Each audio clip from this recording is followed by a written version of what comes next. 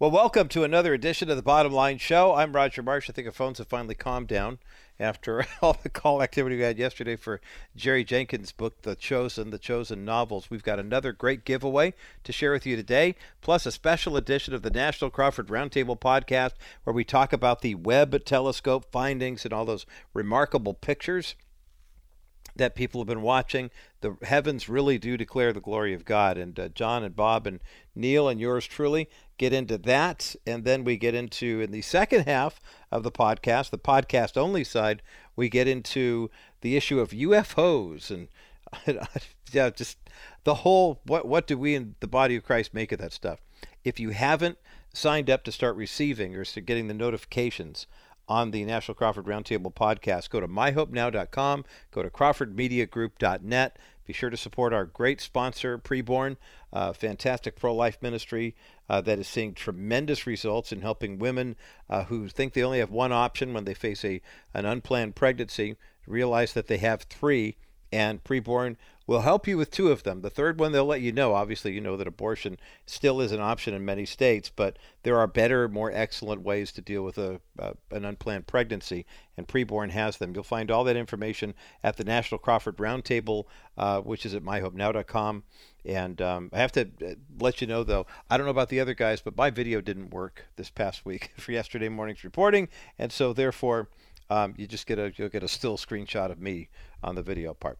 Anyway, today, first half hour, we're talking Roe versus Wade, and we're talking about one of the nastier parts. I mentioned yesterday that some of Supreme Court Justice Brett Kavanaugh's neighbors are frustrated now. Even the pro-abortion neighbors are furious with the people who are coming out from all over the country and showing up, and they're annoying the neighbors in the neighborhood.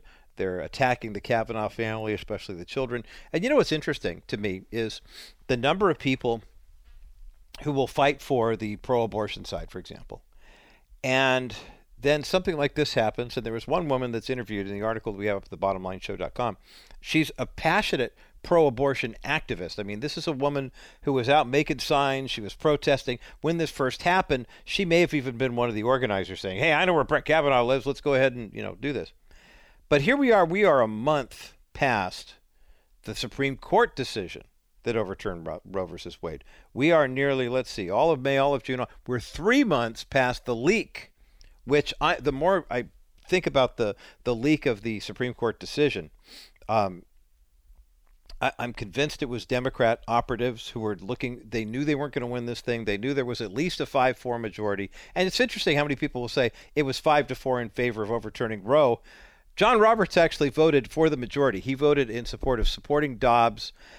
He wrote a concurrent, not a dissent, but basically, for the way I understand it, his opinion was, I think that the overturning of Roe, if you will, should only apply to Mississippi and not to the country on the whole. So the other 5 outvoted him, and love him or hate him, 3 of those 5 justices that overturned Roe versus Wade were appointed by Donald Trump. So, love him or hate him, the presidential legacy always begins and ends with whom did you appoint to the Supreme Court? And so from that standpoint alone, Trump wins.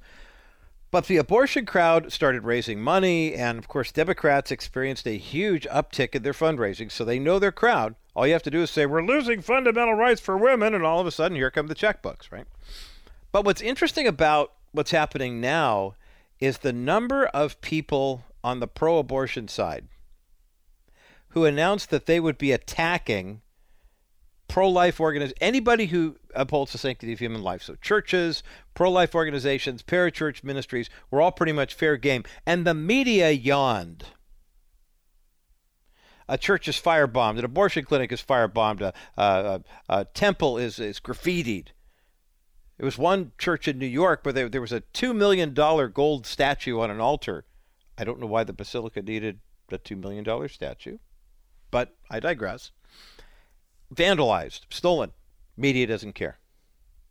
President Biden, would you say anything to... Nope. This is something about leftism that you will not find on the side of true conservatism. Our friend and colleague Jenna Ellis likes to say that when we talk about conservative values, it means that we are upholding values that are designed to conserve the union here, to keep our nation safe, to keep it focused on what we are actually trying to preserve, as it were. Progressives just think that everything in their way should be run over because we keep making progress. So we destroy the stuff we don't like and we build up the things we do like until we don't like them and then we destroy them again.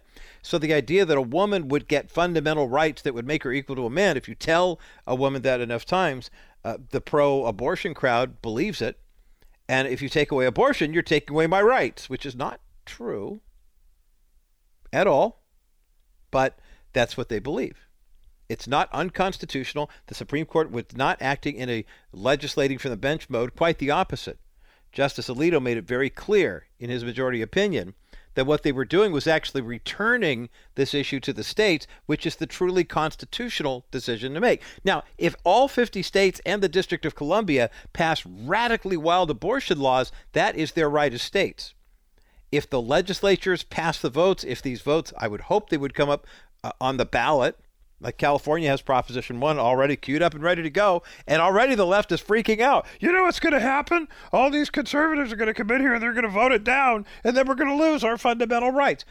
I would love to see Proposition 1 be defeated, but I don't know that Proposition 1 being defeated means the end of abortion in California. But scare tactics raise money. Both sides do this, so I get it. But quite frankly, I am really disgusted at the Democrats on the House of Representatives and in the Senate for not more vehemently and passionately denouncing the violence that they are actually encouraging with their silence. That's hit 50 different organizations so far of the pro-life world. Now, Elizabeth Warren could do her verbal attacks. They're not licensed. They don't provide abortive care, so they're obviously criminals. Look, I've toured pro-life pregnancy help centers, as have you. We're moving away from crisis pregnancy centers to turning them into pregnancy help centers because that's what they provide. If you go to an abortion clinic, you will not walk out with free formula and diapers. You will not get a free pregnancy test. You won't get to see the ultrasound that the abortionist has to perform to make sure they don't screw up when they're killing your child in the womb. You go to a pregnancy help center, free pregnancy test, free ultrasound.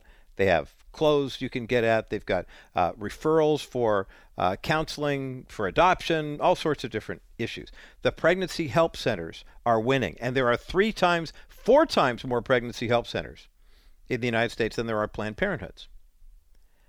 But you would think that the senseless violence that the left decries. Here's a white nationalist shooting up the Tops Friendly Market in Buffalo. We denounce that. Of course you should. Absolutely should. We denounced it here on The Bottom Line. There is no place in America for sane, normal people to say, I'm mad at you because of the color of your skin. I'm going to get a weapon or two, and I'm going to plan for months to shoot and kill you because of the color of your skin. There's no place for that in America. And as a conservative guy, I could easily, all day, every day, probably in my sleep, make that claim. At the same time, if the pro-life community were blowing up Planned Parenthood, remember the Colorado Springs issue? That was 7-8 years ago, Thanksgiving weekend, and oh my gosh, that crazed gunman and those poor people trapped in a Planned Parenthood. And it turned out he was going after somebody. I'm not really sure who, and Planned Parenthood is where he ran out of gas. To save the babies, save the babies. He was not well. There was that bomb threat also in Colorado that turned out to be a disgruntled client of an attorney. Didn't like the way his case was going. And then what happened at the end? Well, they tried to blow up a Planned Parenthood. No, actually, they didn't. They parked in front of a Planned Parenthood and tried to blow up a lawyer's office with a bad homemade device that didn't go anywhere. But conservatives all across the board denounced that kind of activity. So why is it that when Congressman Mike Johnson this past Tuesday introduced House Resolution 1233 that includes the language, it would condemn the violence directed at churches and pro-life organizations by pro-abortion activists, it got shot down, literally and figuratively. It would express the sense of the House of Representatives condemning the recent attacks on pro-life facilities, groups, and churches. The resolution noted that since May the 2nd, 2022, and the leak of the Supreme Court's draft opinion in the Dobbs versus Jackson Women's Health Organization case, individuals professing anti-life views have targeted, destroyed, or vandalized numerous pro-life groups and even churches to further their radical cause. The resolution listed examples of the vandalism directed at churches before and after Dobbs. Johnson's resolution would have declared that the House would, quote, condemn recent attacks on vandalism, violence, and destruction against pro-life facilities, groups, and churches, would recognize the sanctity of life and the important role pro-life facilities, groups, and churches play in supporting pregnant women, infants, and families. The resolution urged the Biden administration to use all appropriate law authorities to uphold public safety. And yet, in a vote, House Democrats refused the request to even consider the resolution. The House has agreed to begin debate on the three pieces of legislation. It's a party line vote, and there's a majority of Democrats in the House. On Tuesday, the House approved the Respect for Marriage Act, but had no time for Mike Johnson's resolution. The House Rules Republicans tweeted out, House Democrats refused the request to consider Representative Mike Johnson's resolution condemning the escalating violence and vandalism by radical left-wing activists that care for pregnant women, infants, and families. But they passed a Right to Contraception Act and the Respect for Marriage Act, but no condemnation. And resolutions aren't legally binding. They just say we stand with the people who are being victimized. But no, they didn't want any part of that. Well, I guess it starts with the President of the United States and the Speaker of the House of the United States claim faith in Christ as Catholics, but then they go after anybody who wants to take away abortion. The American Life League has been fighting this battle, especially Catholic to Catholic, since 1979. And the executive vice president of the American Life League, Hugh, has a response to President Biden's executive order on trying to codify Roe versus Wade into law. We're going to talk about that. I'll talk about that with him on the other side of this break as the bottom line continues. By investing in the Wilson Financial Services 4D or four-dimensional account, your investment is guaranteed against loss. It provides long-term care benefits, permanent income benefits, and inflation benefits all at the same time. You know, I had a client come in this morning, and the first thing he asked me was, tell me about 4D money. And I said, well, 4D money is a fun thing. It's exactly the opposite of what you have now with your one-dimensional account with Ameritrade. You've been watching that thing drop like a rock since the first of the year. You're probably fed up with it. I said, this account, number one, the money never goes down.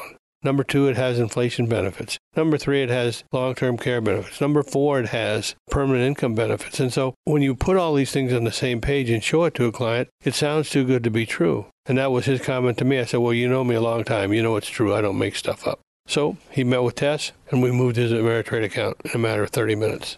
Ask Dennis Wilson and his team at Wilson Financial Services to explain the four dimensions of their 4D account. Call 800-696-9970, 800-696-9970 for simply better alternatives.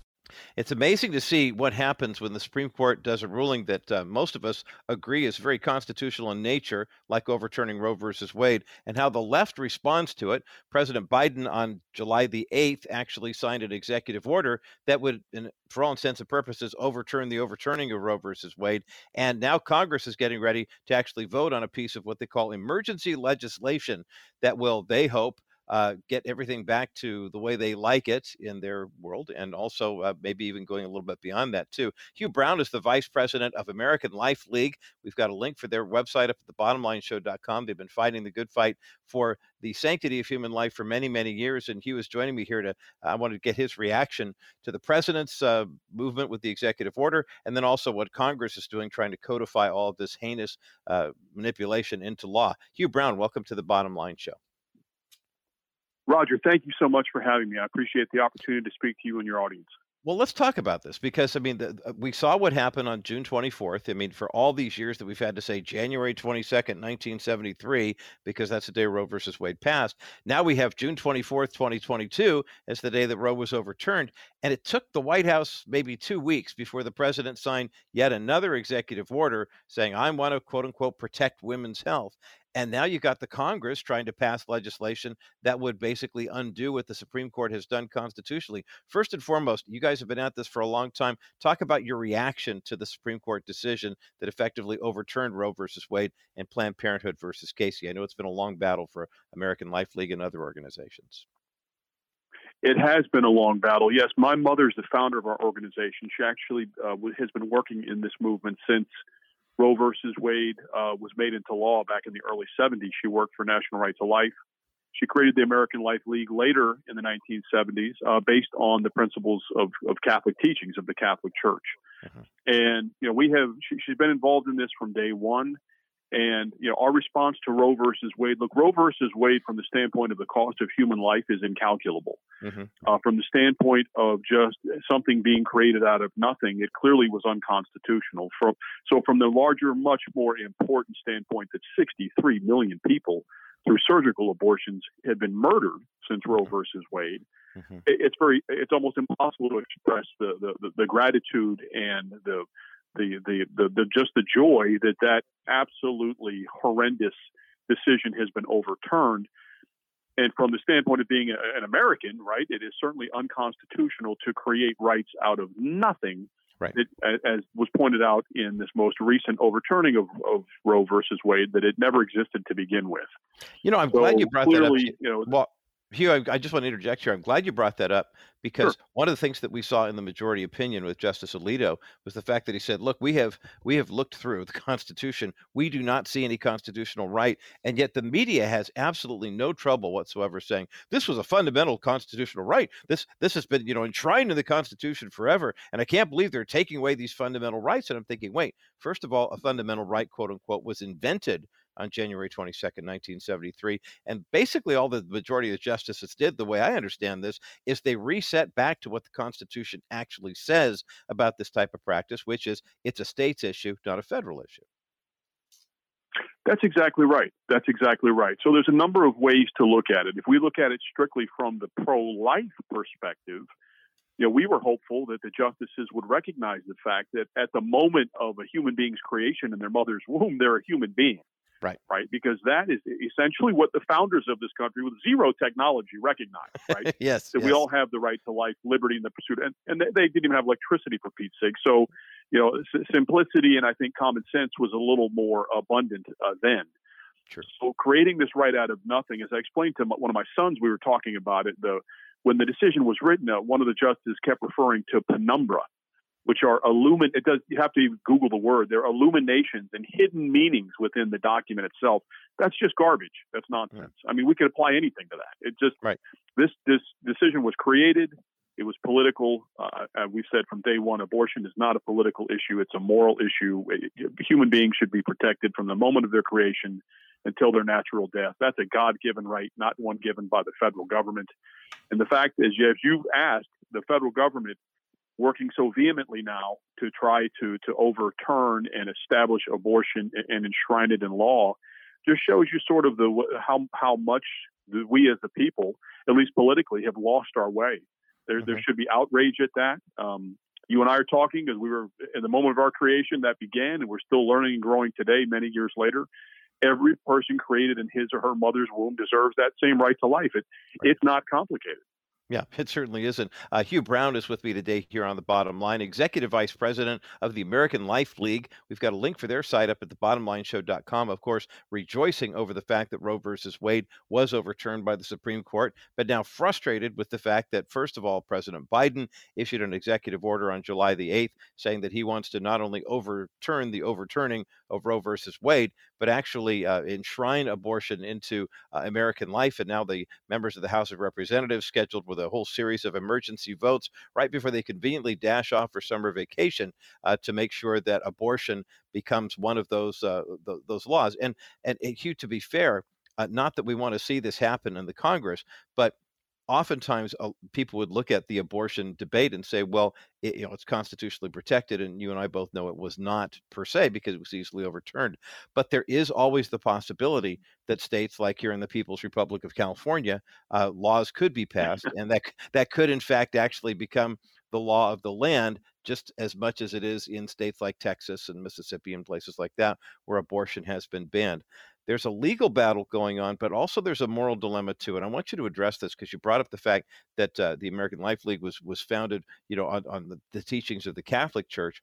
You have a president who professes to be Catholic. You have a Speaker of the House of Representatives, the third most important, most powerful person in the United States government, also professing Catholics, who seem to be coming at you and your organization and pro-lifers everywhere, saying, yeah, we're Catholic, but we think women should have the right to be able to murder a child in the womb.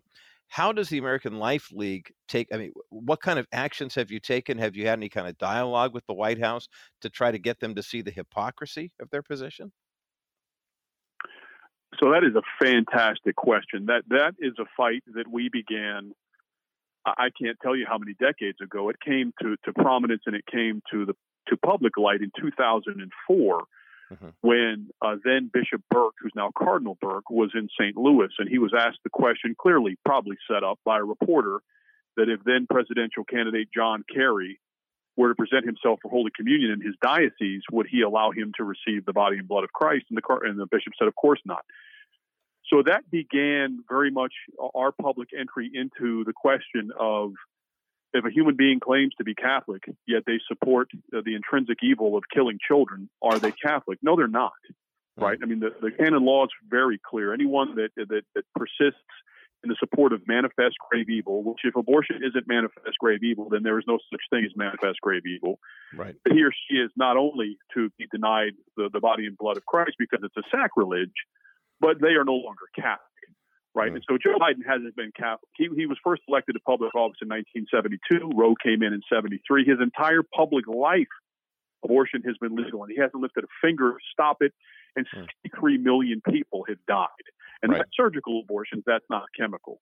So Joe Biden, Nancy Pelosi, a dialogue, we certainly have tried. But back in the day, Planned Parenthood used to put out a list of their number one enemies, and we were number one. Oh. And they stopped putting that list out because we raised a lot of money on it. As I told people, when the devil spits on you, it's a good thing. Yes. So yeah. We have tried. We don't agree with the pastoral approach, as Pope Francis says, because people die as priests and cardinals and bishops worry about offending people's feelings. Christ didn't do that. He told us very much how to deal with hypocrites. And that's what this man is. He's not Catholic. It's an embarrassment. It's a shame. But you do have courage, Roger. You have Bishop Corleone in San Francisco that told Nancy Pelosi. And there, if you go to our website, there's a link there. At that time, back in May, there were 13 bishops that immediately tweeted, support. Bishop Strickland, Bishop Paprocki, many great bishops that gave amazing statements, said these people aren't Catholic. But that doesn't get news, Roger. The only thing that gets news is that Nancy Pelosi, in her hubris, goes to Rome and receives the Eucharist two Sundays ago in the presence of the Pope, and then gets a hug for it. I mean, clearly, we live in a time of mass confusion, and that's why we know that our hope is not in man, it's in Christ. And we have to remember his church is run by people, and they're just as infallible as you and I, and we just have to be able to work through that confusion because the truth is invincible and unchanging. Hugh Brown is the Executive Vice President of the American Life League. We have a link for their website up at thebottomlineshow.com where you can see those statements from all those different priests and bishops and members of the Catholic Church. You take the final moments of our time together here because you're talking to kind of an ecumenical crowd in terms of, the Christian faith. You hear a lot of pastors on the evangelical side or maybe with the Protestant denominations that would, I know here in Southern California, the 40 Days for Life crowd, there's one that's run by the Catholic side. There's one that's more a little evangelical. But as we're seeing more and more bishops and more priests stepping up and actually making this part of their homilies, making this part of their public social media, I also at the same time am unfortunately very acutely aware of the number of evangelicals who are saying, well, when we talk about this type of stuff, it's a dividing rod in our church, and we don't want to see membership get halved. We don't want to see any of those problems happen. Give a word of encouragement to members of all clergy in the Christian faith to say, look, the time is now. The battle line has been drawn, and basically this becomes a sin of omission if we don't speak up against this evil. That's an outstanding point, and it speaks very directly, Roger, to courage. Courage, comes from within, and Scripture says that the Lord, that the wisdom of the Lord from generation to generation is with those that fear Him, and we have to love the Lord with all our heart, with all our mind, with all our soul, and realize that courage is a choice. And worrying about declining membership, worrying about what people might say about us. Look, I'm involved in this industry. I hate to use the word industry. I'm involved in this fight because of my mother, my respect and love for her courage, who has been called a zealot by cardinals, who has been castigated by people that are evangelical or the hierarchy of the Catholic Church over the decades, and held her ground. And she didn't do it out of hubris. She did it out of, if you were to ask her, she'd say love of the baby. So I would encourage anyone, out of love of the babies, out of love of the basic, just sort of root of our existence, which is our creation. We have to defend that and have no fear. We know that fear comes from the enemy, and it's a weapon formed against us that shall not prosper. Amen. If we but trust in the Lord. And if you're the last man standing, last woman standing, so be it. I've said from day one, if not us, who? So it's got to be us. It's got to be God's people. Catholic, evangelical. I've met some fantastic Jewish folks, Muslim folks that love life. I've met some people that are agnostic, that are as pro-life as you could possibly imagine. Yes. We just have to love and respect life. I love that. I love that. That's such a passionate plea and a great way for us to conclude the first of what we hopefully will have many more conversations with Hugh Brown, the Executive Vice President of the American Life League, and these outstanding comments about basically calling the President of the United States and the Speaker of the House to task, but also us in the church as well, who are negligent in terms of speaking up against the evil of abortion and the great news that came from the Supreme Court that should be protected in terms of the sanctity of human life. We've got a link for American Life League up at thebottomlineshow.com. Hugh Brown, thank you. I know you're a busy guy, but thanks for making some time for us to talk about this important issue today here on The Bottom Line. Amen. God bless you, Roger. Thank you for what you do. Real estate broker Brian Edgell is the smart choice when it comes to finding someone to list and sell your home. He will get you the top dollar for your home, ensuring the fair and timely sale of your most important asset. The most expensive part of selling your home is the commission you pay to your broker. With Brian Edgell, you pay only 2.9% total commission. Right now, there are more buyers than sellers on the market, which puts you at an advantage. Get the most money out of your property now while the market is in your favor. Brian negotiates with buyers for you, using his experience as a broker, not an agent, to get you the highest price and the most advantageous terms possible. Make the smart choice. Sell your home with real estate broker Brian Edgell for only 2.9% total commission. Call Brian today at 800-969-3992. That's 800-969-3992. Or go to smartchoicehomeseller.com. Brian Edgell, DRE 01391126, NMLS 1599100. Well, my thanks again to Hugh Brown, the Executive Vice President of the American Life League.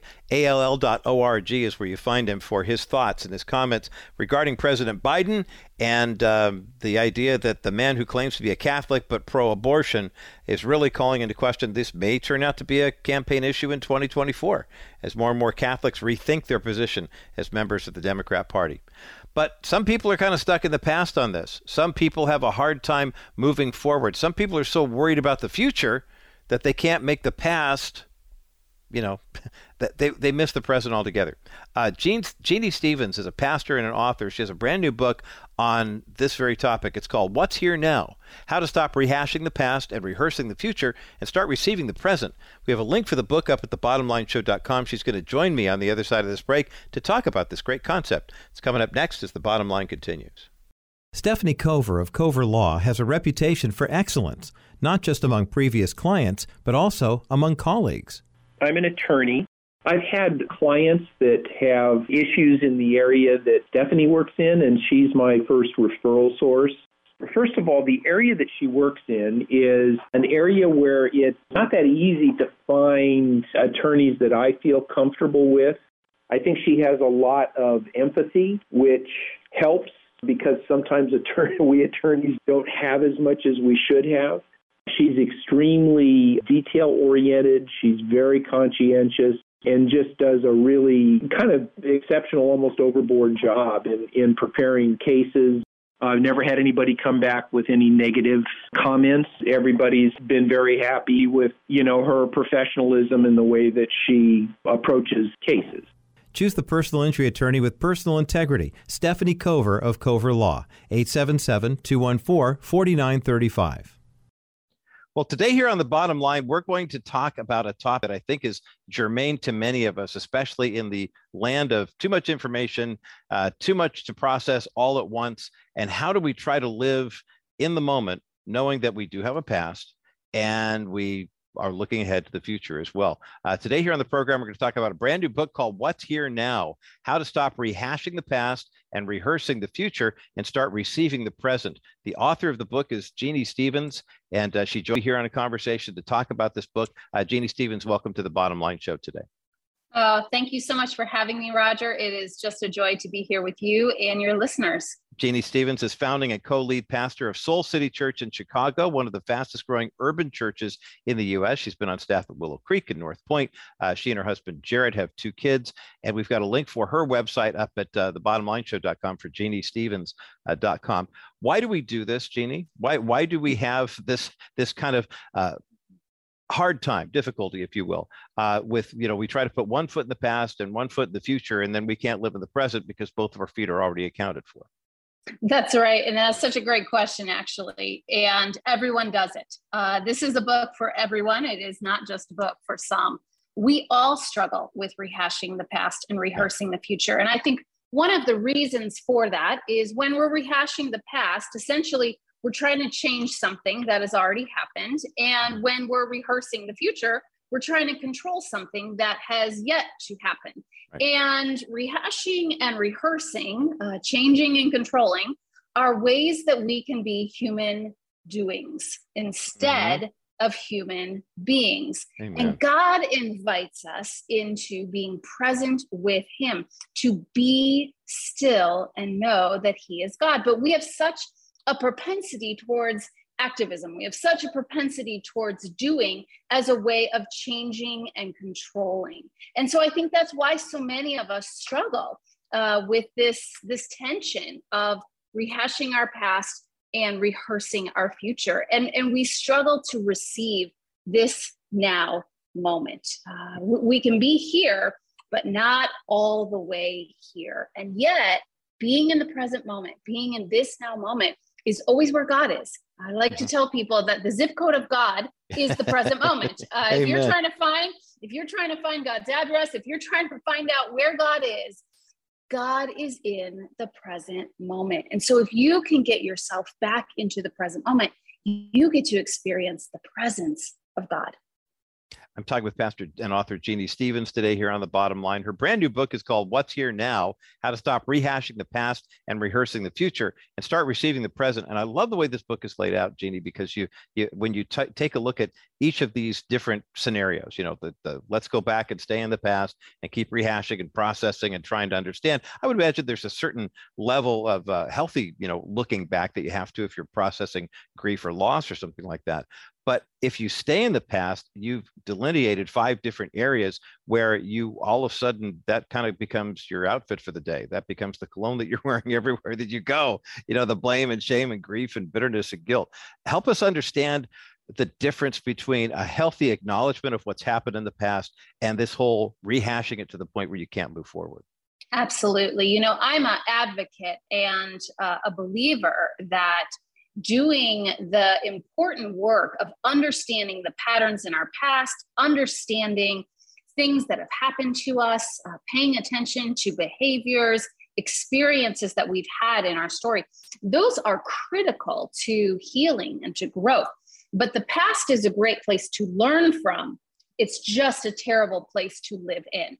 And so many of us, we forego the learning and we just live in the past. And you brought up these different ways that we rehash, and they're kind of the telltale signs if you're rehashing, if you are living in your past. One of them is blame. And blame is really It's something that all of us do. We've all probably found ourselves wanting to direct responsibility to someone or something else. And it's a way that we leave the present moment and shift responsibility into blame. Worry is one of those out in the future, ways that we rehearse the future. Shame is essentially a way that we rehash the past. It's self-hatred at my expense. And then denial is a way that we rehearse the future. And it's this defense mechanism to delay pain and avoid transformation. And so you can kind of see the different ways that we can go back into our past or out into our future. Pastor Jeanne Stevens, my guest today here on The Bottom Line. The book is called What's Here Now? How to Stop Rehashing the Past and Rehearsing the Future and Start Receiving the Present. We've got a link for the book up at thebottomlineshow.com. That's a fascinating insight, Jeanne, with regard to you're tethered to one or the other or both simultaneously. Yeah. I mean, the fact that if you do spend too much time in the past, and of course, then there's the guilt component too. And I'm thinking for Christians, my goodness, I mean, if anybody should understand forgiveness and the washing away of guilt, and the shame that goes along with it, if we really don't understand how that works in our personal lives, how could we possibly understand the work of Christ on the cross? And yet here we are with how many people still stuck in that pattern. And I remember, I'll never forget the woman I was counseling with. She was later in life. It was kind of on hospice, and she was in her 80s, suffering from poor health. Her first husband had died in a rather tragic accident, and her son had been a part of that accident too, a car wreck. And she had remarried and had gone on, but she always was that kind of tough old bird, type of whatever. And I asked her, I said, what are you feeling right now? And she said, regret. And I said, what do you mean regret? And she said, I've never forgiven my first husband for leaving me. And I thought, oh my goodness, he died 60 years ago. Yeah. And yet she still, there's kind of an example, I think, of what you're talking about, that rehashing the past. She spent 3/4 of her life rehashing a past event that she had no control over, and that God had healing and forgiveness waiting for her, and she just couldn't embrace it. And I mean, so what you're talking about here, it sounds very practical, just kind of on the psychological health level, but it's also very beneficial eternally as well. Absolutely. The story that you just told, it's a great example of what unforgiveness does in our life. Unforgiveness, it really chains us to our pain. And the story that you just shared, that woman, she was really chained for all of those years to her pain and to that unforgiveness. And when we step into the present moment and we experience forgiveness, we bring forgiveness to the past pains in our lives, or past relationships, or even present relationships that are still in this day, but there's some pain in the past. What it does is it reframes that pain for us. And so we're no longer chained to the pain. We now get to reframe the pain. And ultimately, Jesus is who did that for us. Right. Jesus is the ultimate reframer of all of our pain. But you're exactly right. So many of us are walking around with these past burdens. It's almost like we're carrying around these backpacks loaded up with blame or shame or grief. Unprocessed grief in our lives is literally like carrying a backpack that is weighing us down. Bitterness, guilt, these are also other ones. And, I'll never forget a journey, a quick story in my own life. I lost my dad and my brother in sudden loss, both of them about 16 years apart. And my brother passed in his sleep. And he's my younger brother, no medical conditions, just one of those situations where his heart stopped beating.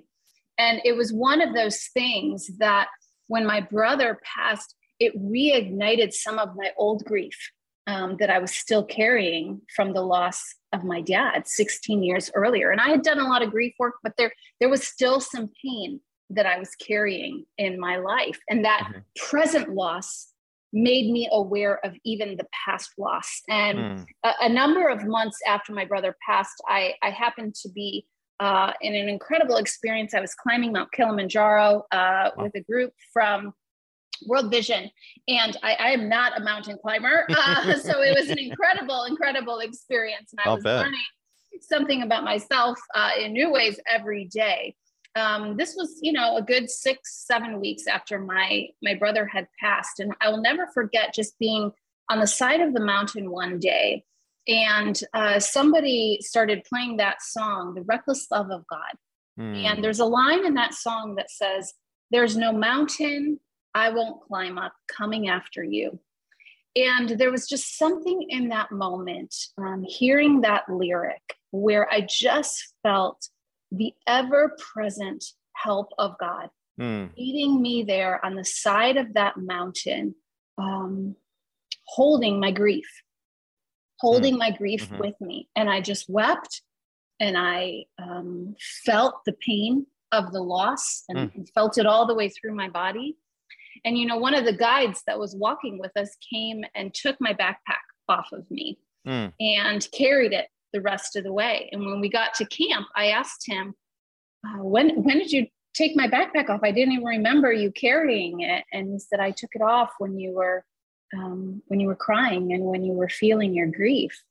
And I just said, thank you so much for carrying this weight, for carrying this backpack. I said, what is your name? He said, my name is Emmanuel. Oh, my. Oh, perfect. And perfect. Roger, yeah. I just had one of those moments where I thought, of course, God is with us. God is with us. Amen. And when we don't allow God to carry the weight of grief in our life, or guilt, or bitterness, or shame, or blame, we end up carrying it ourselves, and we live in the past instead of the present moment, where God wants to reveal himself over and over and over again. Boy, that's a powerful story and a great illustration from Jeanne Stevens today here on The Bottom Line. Pastor Jeanne Stevens, the author of a brand new book called What's Here Now? How to Stop Rehashing the Past and Rehearsing the Future and Start Receiving the Present. We have a link for the book up at thebottomlineshow.com. We'll take a quick break here. When we come back, let's get into that present part. Now that we've talked a little bit about how forecasting the future can leave us paralyzed, but rehashing the past can leave us really stuck. What about receiving the present? What does that look like, especially when it may not be pleasant? It may be rather difficult to deal with. More of my conversation with Pastor Jeanne Stevens in just a moment as The Bottom Line continues. Pastor Jeanne Stevens, my guest today here on The Bottom Line. I'm Roger Marsh. The brand new book is called What's Here Now, and it's up at thebottomlineshow.com. How to stop rehashing the past and rehearsing the future and start receiving the present. We've talked a lot about rehashing the past and rehearsing the future, and so we're not going to rehash the past any longer in this conversation. I'm putting your principles to practice here. Let's talk about this receiving the future, or the receiving the present part, because for some people that sounds good. Okay, I've gotten rid of all the pain in my past. I don't have to worry about the future, but the present is the present, and that doesn't necessarily mean it's all good or all bad. How do we step into receiving the present?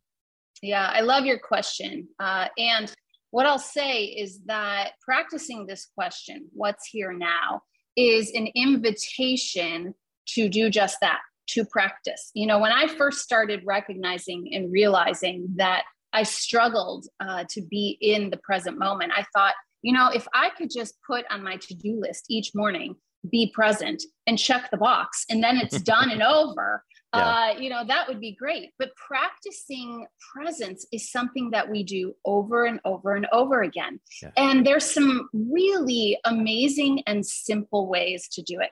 The first is to just ask yourself this question: what's here now?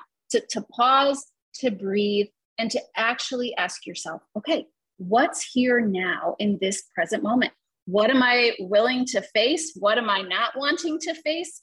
What am I struggling with? What's something that I'm really grateful for? What's something that I'm experiencing in this now moment to draw me back to the here and the now?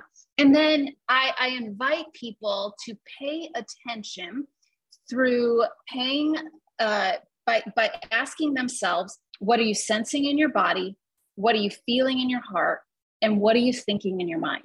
The body is an incredible way for us to actually just pay attention to what's going on. And the body is amazing because it doesn't lie.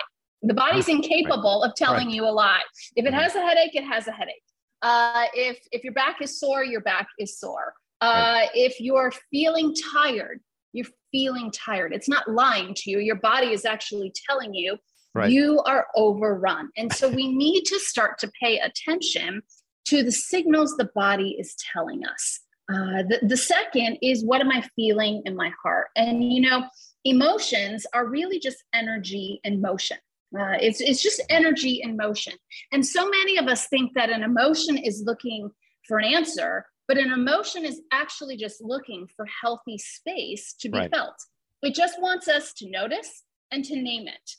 It's when we ignore our emotions, when we push them down. I like to tell people that emotions are almost like a beach ball that you push underwater. If you push that emotion underwater, it's going to pop out somewhere else in your life.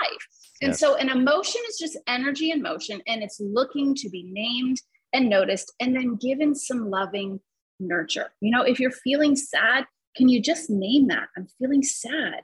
I'm noticing that it's showing up with tears in my eyes. And can I just give myself some loving nurture in this now moment? If you're feeling excited, can you just notice, wow, I'm feeling really excited about this. I'm naming this and I'm noticing it. And I'm just going to give myself some loving nurture that I'm really excited about this thing that is coming. So many of us, we want to give our emotions answers before we name and notice them. And an emotion just needs to be named and noticed.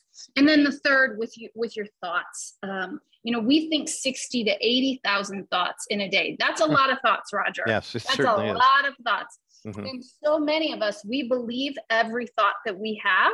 And a thought doesn't need to be, every thought you have doesn't need to be believed. I like to think about thoughts as like airplanes overhead, right? And so many of us, we clear every thought that we have for landing. And God actually says, take captive every thought and make it obedient to Christ. And so many of us, we're allowing our thoughts to take us captive because we're allowing every thought to land on the runway of our mind. And so many of us, what we need to learn how to do with our thoughts is to just go, oh, I'm having the thought. I am not the thought. I'm just having the thought. And is this thought true? Is this thought helpful? Is this thought worthy of landing on the runway of my mind? And if it isn't, I'm going to clear it for takeoff. And so much of that process of asking, what am I sensing in my body? What am I feeling in my heart? What am I thinking in my mind? It's a way that we return to the present moment. And, the presence of God is the same yesterday, today, and forever. God was in your past. God is going to be in your future. But the only place to experience God is in this now moment. And I like to tell people, if it's not happening now, it's not happening. And so the way to experience God is to get in this now moment. Yeah, that's huge. Pastor Jeanne Stevens, my guest today here on The Bottom Line. The book, What's Here Now, How to Stop Rehashing the Past and Rehearsing the Future and Start Receiving the Present. We've got a link for it up at thebottomlineshow.com. I love that runway analogy because let's face it, I mean, in a world right now where we have capacity, we think, to multitask, quote unquote, to do a lot of things. And we wind up doing a whole bunch of stuff not very well, as opposed to doing one or two things right. But the idea that the thoughts are coming in and the thoughts aren't necessarily worthy of staying. I mean, that's what taking every thought captive really means, is saying, hey, I want to take the right ones captive and the wrong ones, on your way off you go, as our English friends would say. We've got a couple minutes left in our conversation, Jeanne. What do you say to somebody who says, wow, you have just leveled me. I spend so much time worrying about the future or so much time stuck in the past. I want to receive the present. What's a good first step for someone to take? Yeah, I love that question. And, God is, as I mentioned, our ever-present help in trouble. And that means that whatever you are facing, God is already with you. And so much of the process of practicing the present moment is just the recognition that God is already here. I think so many of us, we think that the presence of God is something that we have to go out and find, or it's something that we have to, acquire. And the truth is that the presence of God is already here. We can't attain the presence of God because we're already in the presence of God. What's often absent is our awareness of the presence of God. And so I would just invite anyone that's listening to just pause, to breathe, and to acknowledge and recognize God is here.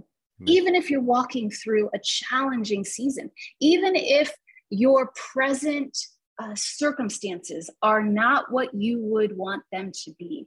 I often like to tell people, for years I used to think that the peace that passes understanding that is spoken about in scripture, I used to think that once I had understanding, I would have peace. But what I have realized is that peace comes not from understanding. Peace comes from the presence of God. And to invite yourself into that present, no matter what's going on, no matter what you're experiencing, you can say, I'm going to be here.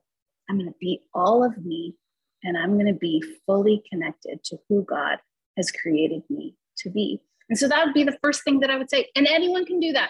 Anyone can do that. Yes. Just pause, breathe, ask yourself what's here now, and come back into this now moment with God.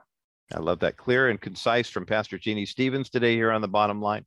The book is called What's Here Now? How to Stop Rehashing the Past and Rehearsing the Future and Start Receiving the Present. We have a link for that book up at thebottomlineshow.com. Jeanne Stevens, a pleasure to get to know you. Thank you for having a little Zoom chat with us about this great new book. And God's richest blessings to you and your family and your church congregation as well from all of us here at The Bottom Line.